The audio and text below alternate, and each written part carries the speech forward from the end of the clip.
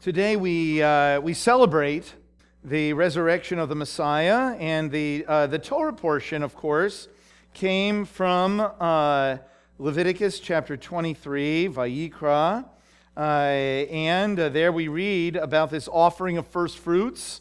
It was the early spring offering, right? And according to what we read, it was comprised of a barley harvest. And the early spring offering. And so we read in a variety of places about Yeshua's resurrection, about being the first fruits. The first fruits is the first offering of a harvest. Some would say the best and the first of a harvest. And it is for the purpose of thanking God for the harvest that has come, but that is also yet to come. See? And so it certainly is appropriate to read about Yeshua, therefore, being the first fruits of the resurrection of the dead. And see, this is very, very important for us as a community. You know, this past week I had a very interesting encounter. I shared this with some of you. A few weeks ago, I got an email from a man in town, a Jewish man in town, young guy, and he said that he and some of his colleagues at work, during their lunch hour from time to time, have religious discussions.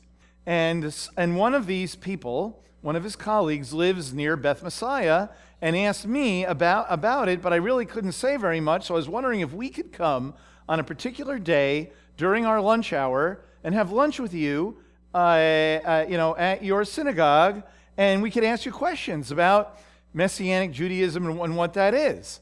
You know, I mean, next to the phrase "How can I be saved?" You know, this is not bad, right? Now, knowing, if you know me, I've been around the block a few times. I thought to myself, maybe this is a setup. You know, maybe when they get here, three Hasidic guys are going to come up to walk, you know what I mean, and so on. So I had that in the back of my mind because I recognized this fellow's last name from someone, the same last name as another person in the community, and I thought, I wonder what's going on here. So the day arrives, and sure enough, it's three young guys who were on their lunch hour from work. Who really are, they look like businessmen or administrators. Actually, what I believe they are is hospital administrators in what they do. And they came in, and so I met them. And all I can say is, did you hear the one about the Jew, the Catholic, and the Mormon who comes to the Messianic congregation and asks, what is this all about? Right? So that is what happened. And in the course of conversation, which was for an hour and a half, and it was a splendid conversation, it was fantastic, actually. The question was, why do you believe this? You know, it wasn't so much tell me your whole life story, but why do you believe this? You know, which is a really great question to ask. You know. So what I said was, because I believe that he rose from the dead. That's why I believe it. Okay? And I gave some reasons why I believe it's true and historically accurate, things of that nature. And I said there's just as much evidence, actually there's more evidence than what we have for the great events of Mount Sinai. And certainly, we believe that Moses lived and that there was a Mount Sinai event, but certainly none of us were here for that one, you know. And I believe that, but I also believe that he rose from the dead. And here's why that's important, okay? And the reason that I said that is because we may not be aware of it, but I don't know if you've ever had a conversation with a Jewish person about the event, the finished work of Messiah, his death, burial, and resurrection, and ascension, and all that. But in Jewish literature, in the basic Jewish understanding of the coming of the Messiah, there's not a whole lot written about the fact that he's going to be the atonement for our sins. Okay? It's true. It's true from the scriptures. It's true. Absolutely, 100%. Right? But if you were to ask a rabbi, if you were to ask a knowledgeable Jewish person, and perhaps maybe that is you this morning, I don't know. When I say Messiah, what do you say? You know what I mean? Most people are not going to say, die for my sins. Okay? They're going to say, oh, Messianic age, peace in the world, all that, the new age, the Olam Haba, the world to come, right?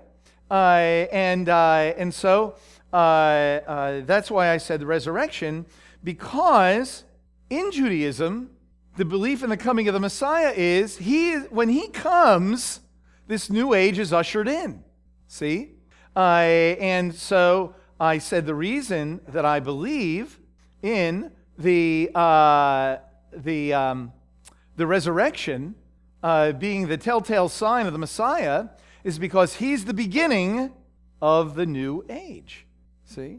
And that is why when I was talking yesterday morning about the manna from heaven, you read passages in rabbinic literature about the Messiah bringing the manna from heaven and the Messiah bringing peace into the world, right?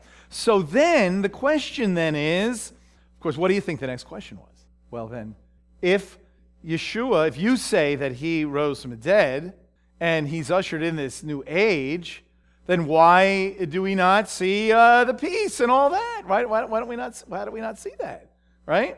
Another good question, okay? Because sometimes we're so studied, so to speak, that we just assume, like, people know this stuff. No, not at all, okay?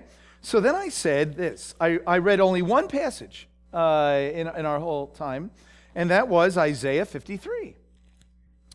And I said how what Isaiah 53 is a testimony of Jewish believers in Messiah at the end when the Messiah comes. And this is the song that they will sing, but if you read it carefully, you see that the first people who are singing it say that we rejected him when he came. So now here, this also may be kind of new and interesting for you to know, is that all three of them, the Jewish man, the Catholic man, and the Mormon man, never heard of this passage. Okay? Never heard this passage. Because what I did was I said that when I was investigating the claims of the Messiah, that I went to a meeting, and the man who was leading it knew I was coming.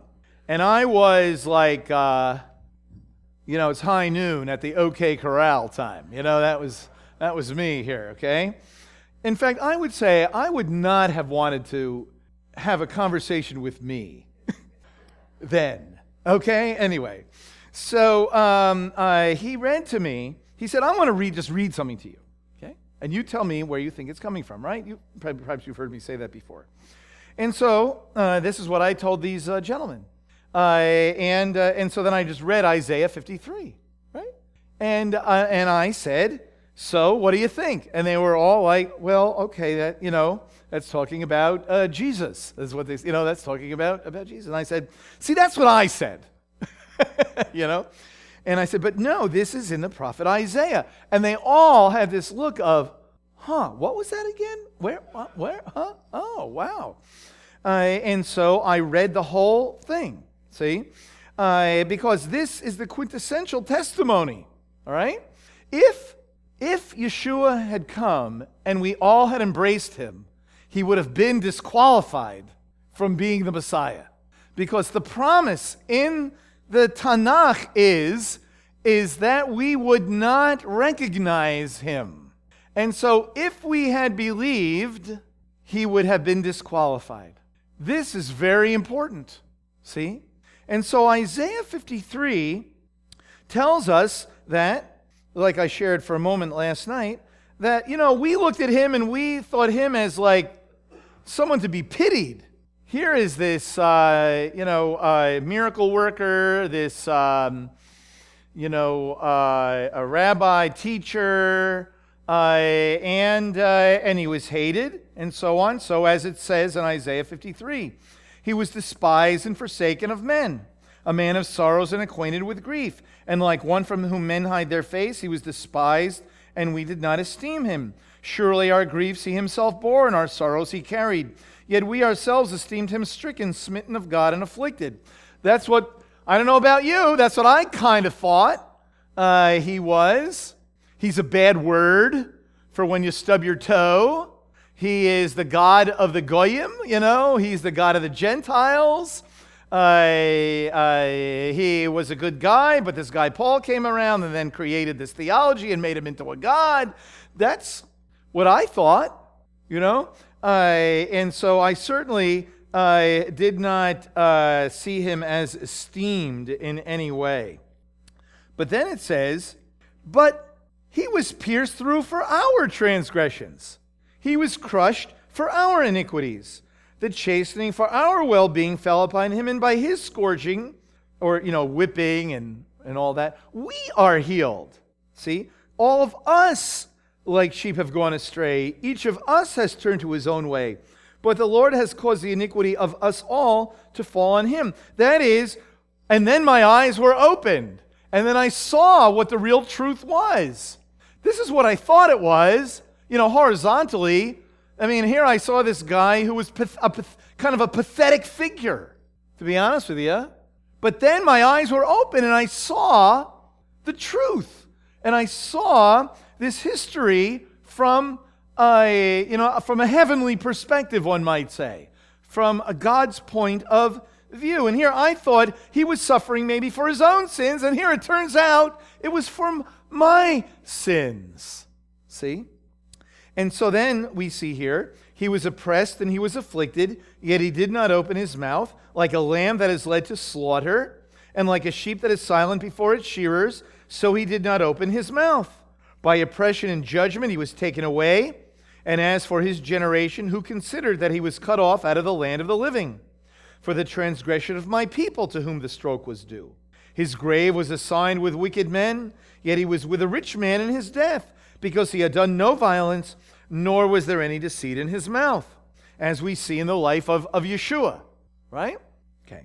But then it says in verse 10, and I pointed this out to my visitors very carefully, but the Lord was pleased to crush him, putting him to grief, if he would render himself as a guilt offering. So here, sometimes people will say, this is about the collective history of the Jewish people. But it says the Lord was pleased to crush him. Okay? And it's the same word if you go back when it says in verse 5, where he was crushed for our iniquities. Okay? So the Lord was pleased to crush him. The Lord is never pleased when his people suffer. Okay? Okay? It may serve a purpose, no doubt. It's not out of the realm of God's control and all that. But he's not pleased about it. He's not pleased to see suffering in this world. But this suffering was unique. This was once the only time in the history of mankind. The Lord was pleased to crush him, putting him to grief, if he would render himself as a guilt offering. There is no one who has ever suffered in order to be a guilt offering for anybody, even if people like to throw a lot of guilt upon us, right? Or upon you, right? But Yeshua voluntarily was a guilt offering. Now, isn't it interesting that it says guilt offering? It doesn't say sin offering or burnt offering or just offering or a sacrifice for sin. But it says a guilt offering. That's literally what it says. And Asham is the Hebrew word. And that is what it says here. So, very quickly, what is a guilt offering, right? Well, a guilt offering always accompanied a sin offering, a sin offering and the burnt offering. And basically, in a nutshell, what a guilt offering did was for the purpose of that very thing, of taking away guilt. One was the sin offering was a judicial kind of offering that brought purification, right, to the sinner. And the burnt offering was often an atonement for sin. But that guilt offering was for the purpose of satisfying what had taken place, like paying reparations, like repairing the breach, one might say. And it's also interesting that it had a psychological effect, and it was also for the purpose that a person would know that the guilt is taken away. It's one thing to be forgiven. It's another thing for the guilt to be removed. And so it's very interesting that he says if he would be a guilt offering. And so in Yeshua, the guilt of sin is removed. And to me, that is very much like when you read in the Brit Hadashah, in the New Covenant, in 1 John 1:9, that when we confess our sins, God is faithful and just to forgive us and to cleanse us. That cleansing has to do with the removal of sin from the conscience, so to speak. That we do not walk around as people have been forgiven but are really just feel horrifically guilty forever. Okay? That the guilt is removed. Okay? And then it says, he will see his offspring. And this was the point that I really zeroed in on with my friends that visited me. He will see his offering and he will prolong his days. And I said, I think this certainly could very, very well refer to the resurrection of the Messiah. See? And what I said was, you see, that's why the reason that a lot of people die in a lot of different ways, right? And you can lay a theological grid over a death, right? But I don't know anybody that has been resurrected from the dead. Now, resuscitated, that's a different story, okay? Boom, okay? Back alive. Resurrected, that is the end time resurrection. That is a new body. That is a body that lasts forever. That's different. And so when Yeshua rose from the dead, that is the sign, see, that his death was meaningful. And we can turn to this passage where we see death and resurrection. Okay? And I said here, see, notice what it says. As a result of the anguish of his soul, he will see it and be satisfied. By the knowledge, the righteous one, my servant, will justify the many, and he will bear their iniquities. And then I read the rest of the passage. So I said, you know what Isaiah 53 is really about? It's really about the victory of the Messiah. It's really about the victory. But in order to have the victory, he must die first and then be raised from the dead. And that resurrection, that is the sign. And that's why I believe it. And then I said, and the reason that we don't see the peace in the world is because of that prophesied rejection. The day will come when our people will en masse believe, and that will make all the difference in the world, as it says in the, I didn't say this, but to them, but as it says in the book of Romans in the 11th chapter. How much different will it be when they do come to believe? It will be magnanimous, see? And so that's very important. So this resurrection is the game changer. The fact that Yeshua rose from the dead.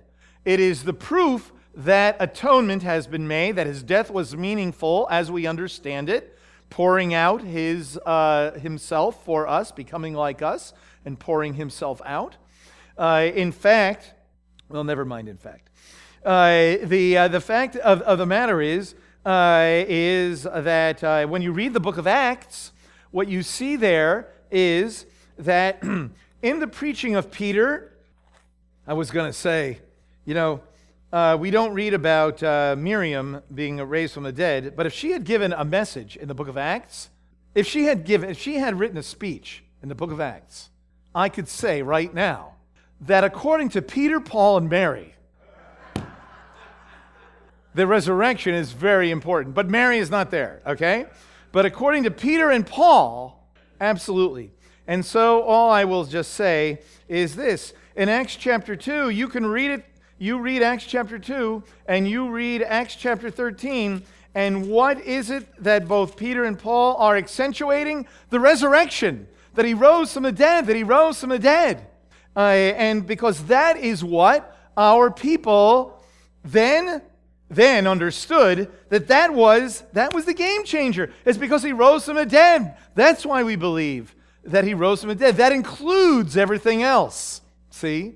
The fact that he rose from the dead. So you read, for example, in Acts 2, beginning in verse 25, he quotes Psalm 16. Okay? Or I should say, let's do this. Verse 24. Let's read verse 24. And God raised him up again, putting an end to the agony of death, since it was impossible for him to be held in its power. Then he quotes Psalm 16. And so then in verse 29, it says, Brethren, I may confidently say to you regarding the patriarch David, that he both died and was buried, and his tomb is with us to this day. And so because he was a prophet and knew that God had sworn to him with an oath to seat one of his descendants on his throne, he looked ahead and spoke of the resurrection of the Messiah, that he was neither abandoned to Hades, nor did his flesh suffer deceit. This Yeshua God raised up again, to which we are now witnesses. Therefore, having been exalted to the right hand of God, and having received from the Father the promise of the Ruach HaKodesh, he has poured out forth this which you both see and hear. Okay? And then we'll stop there. And then just go over to chapter 13 for just a second, where Paul gives a message here. And he says, he's speaking just like Peter. In verse 16 it says, he's men of Israel, and you who fear God. Speaking of, God-fearers and so on. But men of Israel. And then he gives like a brief history of the Jewish people. And then he says here, okay, let's see. In verse 28 it says, And though they found no ground for putting him to death, they asked Pilate that he would be executed. And when they had carried out all that was written concerning him, they took him down from the tree and laid him in a tomb, but God raised him from the dead. And for many days he appeared to those who came up with him from Galilee to Jerusalem, the very ones who are now his witnesses to his people. And we preach to you the good news of the promise made to the fathers, that God has fulfilled this promise to our children, and that he raised up Yeshua, as it is written in the second Psalm, Thou art my son, that I have begotten thee. And as for the fact that he raised him up from the dead, no more to return to decay, he has spoken in this way, I will give you the holy and sure blessings of David. Isn't it interesting? He says, that's the good news. The good news is that he rose from the dead. And when we explain why that is important, because it is the sign that he has inaugurated the beginning of this new age, of the Olam Haba, and that in order to do that, he has taken our sins upon himself. And by his being raised from the dead, just as these Jewish men attest, right, that he did not, that sin and death were conquered because of that resurrection. See? And so it is the beginning. It is the beginning. And that is what I shared with these people. And that is the hope of the Jewish world. Resurrection is one of Maimonides' 13 articles of belief. Not only that, but we'll finish with a passage from the Siddur. Let's turn to the Amidah. Okay? Let's turn to the Amidah. And this paragraph of the Amidah, like other paragraphs in the Amidah, are said 3 times a day, 365 days a year, every single day. Every single day. Let's read it first in English. It starts the way our Siddur is. It starts, see where it says Avot? See that? Okay, if you go to the last 2 lines there, it's actually, the last 2 lines are part of the second benediction. Not that may matter to us, but anyway. See where it says King? Okay, let's read there. King, supporter, Savior, and shield, Blessed are you, Lord, shield of Abraham. Lord, you are mighty forever. You call the dead to life. You are mighty to save. Then down to, you sustain the living with loving kindness and with great mercy. You revive the dead. You uphold those who fall, heal the sick, set the captive free, and keep faith with those who sleep in the dust. Lord of might, who is like you? King, who can compare to you? You decree death and restore life, causing salvation to flourish. You are faithful to revive the dead. Blessed are you, Lord, who calls the dead to life. That is the second benediction, and it's all about resurrection of the dead. That is a firm belief in Judaism. And when it says you call the dead to life, that is the promise. That is what knowledgeable people, knowledgeable Jewish people know, that when you're talking about when is the Messiah going to come, that is when the resurrection happens. Resurrection and the coming of the Messiah in the Jewish world are an event. See, the dying for our sins, that is very obscure in the Jewish world, okay? But not resurrection in relationship to the coming of the Messiah. And so that's why the resurrection is this glorious truth for us. And that is why Peter accentuates it and Paul accentuates it. And all throughout the book of Acts, when we read about the preaching in the very early days, it's all about the fact that Yeshua rose from the dead. And isn't it too bad that when we ourselves, when someone says, conventional wisdom among believers in Yeshua, what's the good news? He died for my sins so that when I die, I go to heaven. That's part of it. Obviously, that is good news. That's like great news, right? But the good news is the resurrection, is the consummation, is what the entire Siddur, if you sit down and you read an entire Siddur, it's almost entirely about looking forward to the future. Like when we sing Aleinu, which we'll do in just a minute, right? And so that this part of the Amidah is a prayer, is a benediction that God is the one who raises the dead. He's, i.e., a.k.a., he sends the Messiah. Now, the nature of the Messiah is understood differently and all that, but that's not what we're talking about.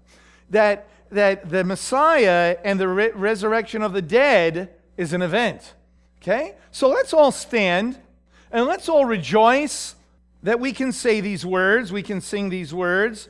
And if you read it carefully, that paragraph again in English, you'll notice that it is a combination of some passages about raising the dead and also Isaiah 61, where Yeshua quotes a portion of the passage, when he speaks in the Gospel of Luke.